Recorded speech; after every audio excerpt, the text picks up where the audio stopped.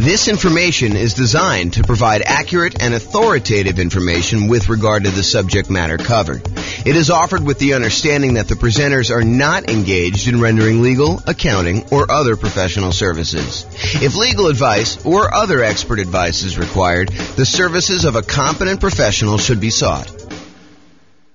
Welcome to the Baton Rouge Real Estate Investing and Real Estate Financial Planning Podcast.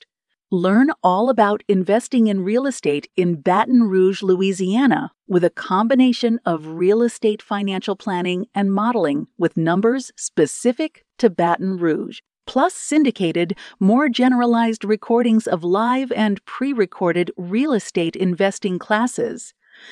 Not all of them specific to Baton Rouge. Be sure to stay tuned after the podcast for a message from our sponsors. Well, good morning and welcome, everyone. I am your host, James Orr. And today we have a very interesting class. I think this is going to be a short class, but what it's about is covering the non-loan specific, loan comparison, loan cost characteristics of choosing a lender. You know, I think a lot of real estate investors, they might call up 1, 2, 3 lenders and compare rates, compare the cost to get the loan. Although some investors won't. Some investors don't do it that way. But I think a lot of investors will. A lot of investors will call, 1 or 2 or 3 lenders that they've gotten recommendations from, either from their other real estate investor friends or their real estate agent or their banking relationships that they have existing. And they will try to get quotes for their lender. And they will compare lenders based on, what interest rate can I get today? And what are the costs associated with getting that loan? Because some of the costs they vary. They're hard to compare, as we will cover in a completely different class where I talk about how do you compare and evaluate different lenders based on these kind of like costs. There's a whole class coming on that. But today, it's the opposite of that. It's not the opposite. It's a supplement to that. It is the kind of like non-monetary, non-direct loan comparison attributes for selecting a lender for real estate investors. Because, as you will find out, it's not always exclusively about price. It's not always exclusively about the interest rate. It's not always exclusively about the cost of the lender. There are non-financial selection criteria for choosing a lender to work with as a real estate investor. We'll cover all the financial selection stuff in the class where we talk about how to evaluate mortgages comparing lenders. I'm not going to go over that today because we'll cover that very specifically. But really, this is stuff like, how do you find a good fit for your dream team? How do you find someone who understands and works with your goals, right? So you don't want to go out there and just choose a lender that has the absolute lowest price. If you need help with someone who's going to sit down with you and make a plan with you and help you understand what it's going to take for you to be able to buy 10 properties or 15 properties over the next whatever time period you're doing it. If you're doing Nomad, if you're trying to buy 10 properties, 1 per year, a lender who's going to sit down with you and work through that math and help you understand debt to income. And is this property going to help you get there? Or is it going to really hurt you? Or is it going to limit your ability to buy the next property? Someone who really understands your situation and is willing to assist you as part of your dream team, part of your advisory council. If you think of this as running a real estate investing business, this is sort of like your board of directors. Your set of advisors who is assisting you in doing that. So sometimes you'll have 3 lenders that you're considering, and they're all relatively close on price. Maybe they're off by, $500, $1,000, maybe $2,000. And, one of them is just far and away a much better team member. They want to see you be successful. They're like, hey, come on in. Let's go over all your numbers. Let's go over like a plan to get you where you want to be with, the 15 properties or the 20 properties or the 5 properties or 100 doors or whatever it is that you're trying to accomplish. They're on your side. They're part of your team. They want to help you succeed and understand what it's going to take for you to get there financially. You're not just guessing and researching online and trying to like figure out what applies to you and what doesn't apply to you. They're an expert in their getting loans and brokering loans, and they're going to assist you in understanding what you need to do that. And maybe they happen to be the cheapest one, but as you'll probably discover, I think this is just how it is, that they will probably not be the cheapest one. They'll be the one that's $1,000 more or $2,000 more. And then you got to decide, are you willing to pay a small premium in order to have a team member who is helping you achieve your overall goal and not just choose the cheapest one? And that's something you need to decide. But it's not always about price. It's not always about being the cheapest one. It's not always being about, the other thing. It's sometimes about the value you're getting for paying this person as part of your team. So I think one of the factors, one of the non-financial, non-monetary reasons for selecting a lender is, are they a good advisor as part of your team helping you achieve your specific goals? Do they have expertise in that? Are they willing to sit down with you? Are they willing to help you? Are they willing to work with you in order to achieve your goals? So that's one factor. Are they a good dream team member? Number two, overlays. So an overlay is an additional criteria, an additional restriction that lenders place on loan products that their company usually sells that is different than the baseline criteria. So for example, for doing a FHA loan, let's say the credit score typically for doing the FHA cuts off at 620. And I don't know that from memory. You'd have to go look it up. But let's say it does. Let's say it cuts off at 620. A single lender can choose to make their company safer, to make sure that the loans that they're underwriting perform a little bit better. They could say, our minimum credit score for doing an FHA loan is not 620. 620 is what FHA will accept, but we are going to require 640. They've added an additional overlay on top of the criteria that FHA has set, and that they're making it a little bit more conservative, a little stricter for you to get that loan. And so it's important for you to understand where certain lenders have applied these overlays, what overlays they have in place. And some lenders really know these, right? They're like, hey, listen, traditionally, if you go straight to FHA or you go to another lender, they're going to say it's 620. For us, it's 640. And they'll tell you up front. Other lenders may not know. They may not understand all of their overlays and where they differ, especially new lenders who haven't been in the industry that long and don't have a wide kind of like swath of experience to be able to say, this is different than where I was in my last company. Because they may be telling somebody, that this is the rule, but the rule is really specific to their own company. It may not be the generic rule for the entire industry, and theirs may be different than what the industry standard is. So dream team member, whether they're going to be a good part of your dream team, and overlays. Another factor, like not specific to the interest rate or cost of getting the loan, that you may want to consider. It's not always about price.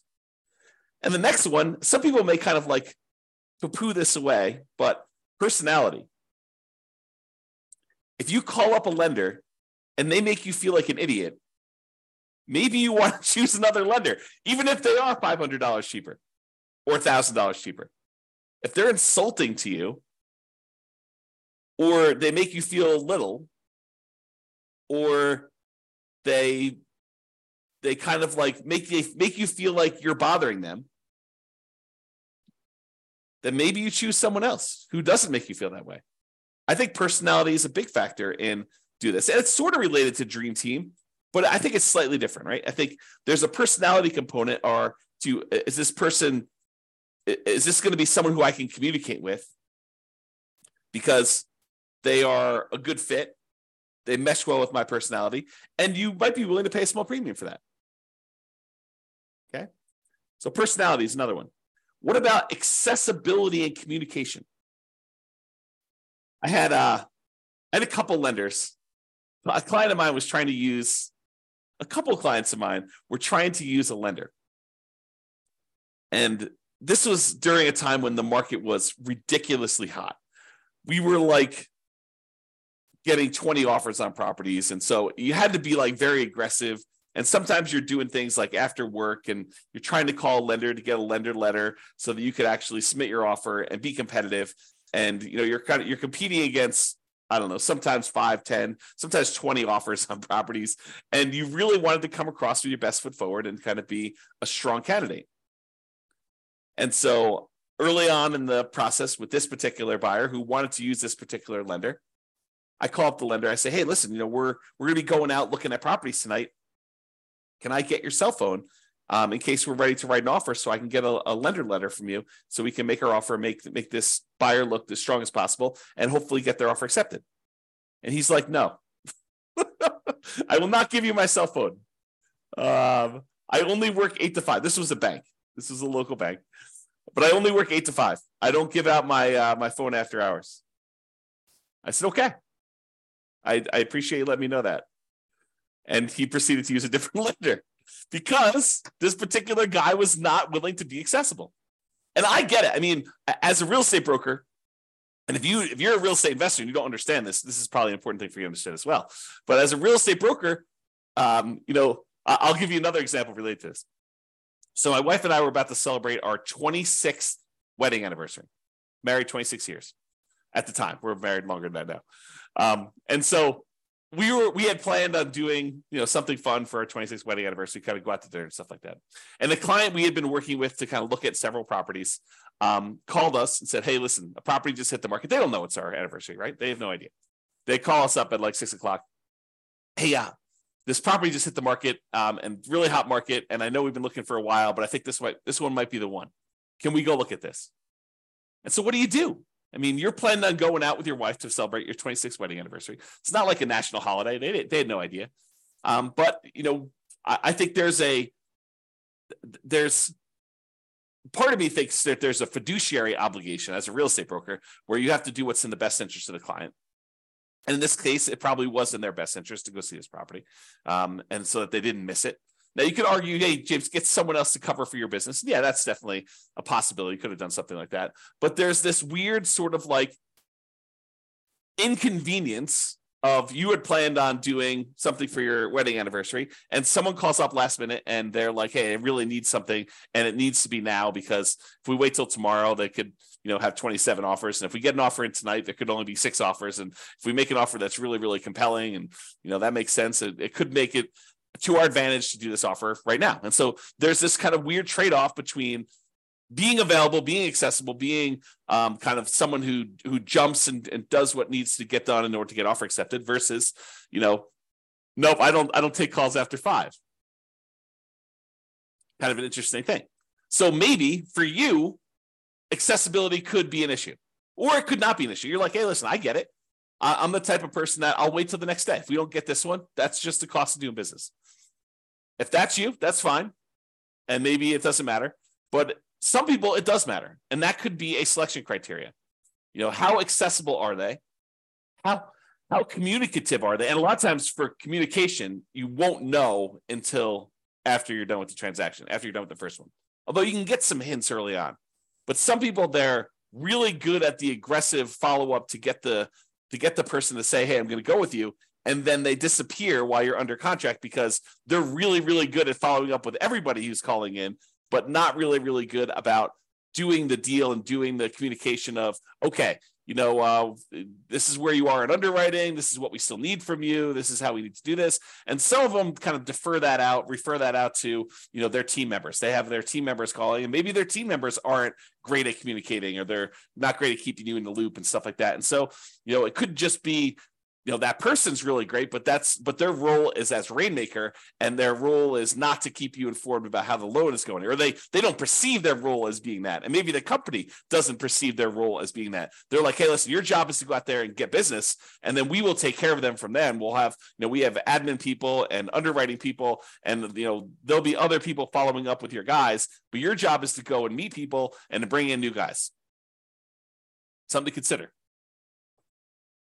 If you're writing an offer, especially like on a weekend, and you need to know from the lender how much can we ask for in seller concessions, because in this particular property, you need to have seller concessions in order to make your numbers work, and you can't get a hold of them, that could be potentially problematic with you getting your offer accepted, because seller concessions could be a factor in whether it makes a deal work or not. And if you don't know the boundary conditions of seller concessions, you weren't planning on doing it, but this property, it really needed to happen, and you're trying to get a hold of a lender on a weekend, and the lender's not around, could be potentially problematic.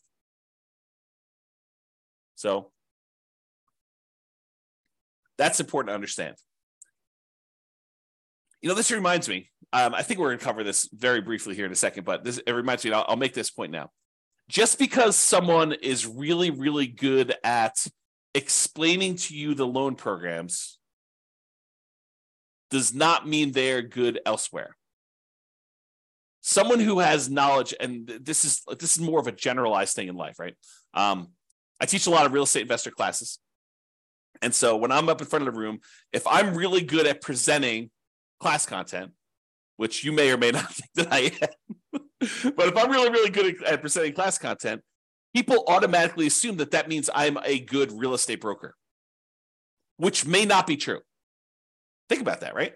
The skill of being a good stand up in front of the room, class teacher, presenter sort of person does not necessarily mean that I am a good fill out a contract, understand contract law, understand showing properties, be able to get you in there, good negotiator, understanding market stats, although market stats might be part of the presentation skill set, or being able to analyze what the market stats mean. Like the skill sets for those different things, they don't necessarily lead A to B. Because I'm a good presenter does not mean I'm a good real estate broker. Because someone is is good at following up with you in order to get the business does not mean that they will be good at the loan part, that they understand the ins and outs of the loan process, that they understand, just because they understand loans does not necessarily mean that they understand PMI. Just because they understand kind of like generic loan stuff and like what it takes for you to get pre-approved does not necessarily mean that they are going to be good at helping you structure your plan for 20 properties. I don't mean to scare you away. I'm just trying to point out to you the obvious that one skill in one particular area does not make you skillful in others. Now, they tend to correlate. There is a little bit of a correlation, right? Someone has knowledge about, one aspect of doing loans. They might have a higher probability of having expertise in other parts of loans. But use like a sports analogy.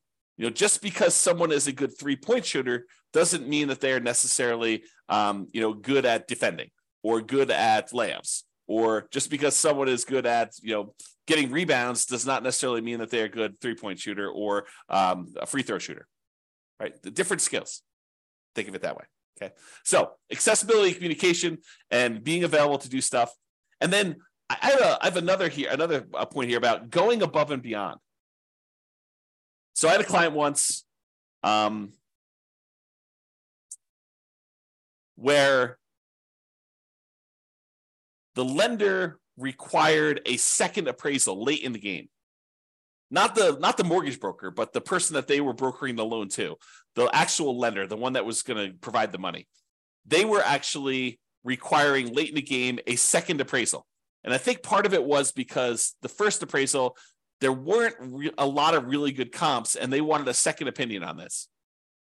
And this was a really good client who had bought a lot of properties with me, and this particular lender was trying to make a good impression, and they really wanted future business from this particular person because they suspected, and they were right in suspecting, that this person was going to go on and do multiple loans in the future. And so there was going to be an extra, in this case, $2,000 cost to have this second appraisal done. And the mortgage broker ate that $2,000 cost. They paid it. Not the buyer, the lender, the broker, the mortgage broker themselves actually paid the $2,000 for the second appraisal. Now, if you're choosing the cheapest option, is the lender going to do that? Probably not. Probably not. Okay. So you probably don't get that with the cheapest lender. So that's something to consider. Now, it is important to understand this. Lender programs vary. Just because one lender you talk to says it can't be done, it doesn't necessarily mean that it can't be done universally. It may mean that they're not aware that it can be done or how to do it, or that there are options for doing it. It just means that that particular lender tells you, no, we can't do this. Different lenders have different loan programs, in case you did not know that. So not every lender has every loan program. Not every lender has certain loan programs that other lenders have. Different lenders look at things differently and may be willing to do something that other lenders won't. There are guidelines for qualifying for these loans, but sometimes interpreting those guidelines varies a little bit from lender to lender from time to time. There's some that are universally I would say that, like 99.9% of the guys, they're saying, yeah, this is how that goes. But there are occasionally somebody who interprets something differently. And it may be interpreted in your favor, or it may be interpreted not in your favor. And you may be required to go look for another lender, or you may be incentivized to use that lender repeatedly. Different lenders, as I pointed out, have different knowledge levels. Not every lender is an A+ lender. Not every lender is an F- lender. Just like there are good attorneys and bad attorneys, and good real estate agents and bad real estate agents, and good priests and bad priests, and good football players and bad football players, there's a range of skill levels out there, and you should realize that that does apply to lenders. Some of them really know their stuff and are awesome to work with. Some of them are brand new and they're super sincere and they really want to do a good job, but they just don't have the knowledge level yet. And you may be still willing to work with them and just kind of realize that they are new. And they may ultimately be amazing members of your team. Or they may not be. They may be out of the business in 3 months, and you're part of the wake of disaster that was left over, all the carnage from their 3 months in the business, right? You just don't know. So when I talk about lender programs in the future, and when I talk about all the different programs and stuff like that, what I'm talking about is primarily what most lenders will do. There probably are some loans that I'm not covering because I don't know much about them. Just like some lenders don't know about some loan programs. I have blind spots as well. Okay? So, in conclusion, if you need a specific loan, select the lender that offers that loan. Don't say, oh, my selection criteria is this, but then I only have one lender that's willing to do this particular loan program. You got to go with that lender, right? So I think that trumps a lot of different things. However, if several lenders offer that loan, you'll want to select the lender for your dream team. And comparing interest rates and costs to get the loan, they matter totally. And we're going to cover that in a separate class. It's that important. There's kind of like a separate class on how do you compare loan A to loan B to loan C, especially when they don't all call everything the same. And sometimes they have different interest rates with different costs. And how do you actually do that analysis? So we've got a whole separate class coming on that. But there are other non-financial aspects to considering a lender, and that's what we hopefully covered today to give you some insight as to some other things you'll want to consider. And if you have some other ones, maybe point out to me some ones that you have that might be good there too. That's all I got for you. This has been James Orr. Hope you have a great day. Bye-bye for now. With home prices up, mortgage interest rates up, and rents up, but not quite enough to counteract the higher prices and interest rates, cash flow on rental properties in Baton Rouge is harder than ever. Book a call with the Real Estate Financial Planner to apply our proprietary 88 strategies to improve cash flow on your rentals. See the show notes for a link to schedule your call and improve your cash flow today. If you're a real estate agent, lender, or professional in Baton Rouge that wants to help our real estate investor listeners, consider reaching out to learn about collaboration opportunities with this podcast. We'd love to add more value to our listeners by having you assist our investors buy, sell, and finance their real estate investments. See the show notes to schedule a call to discuss collaboration opportunities.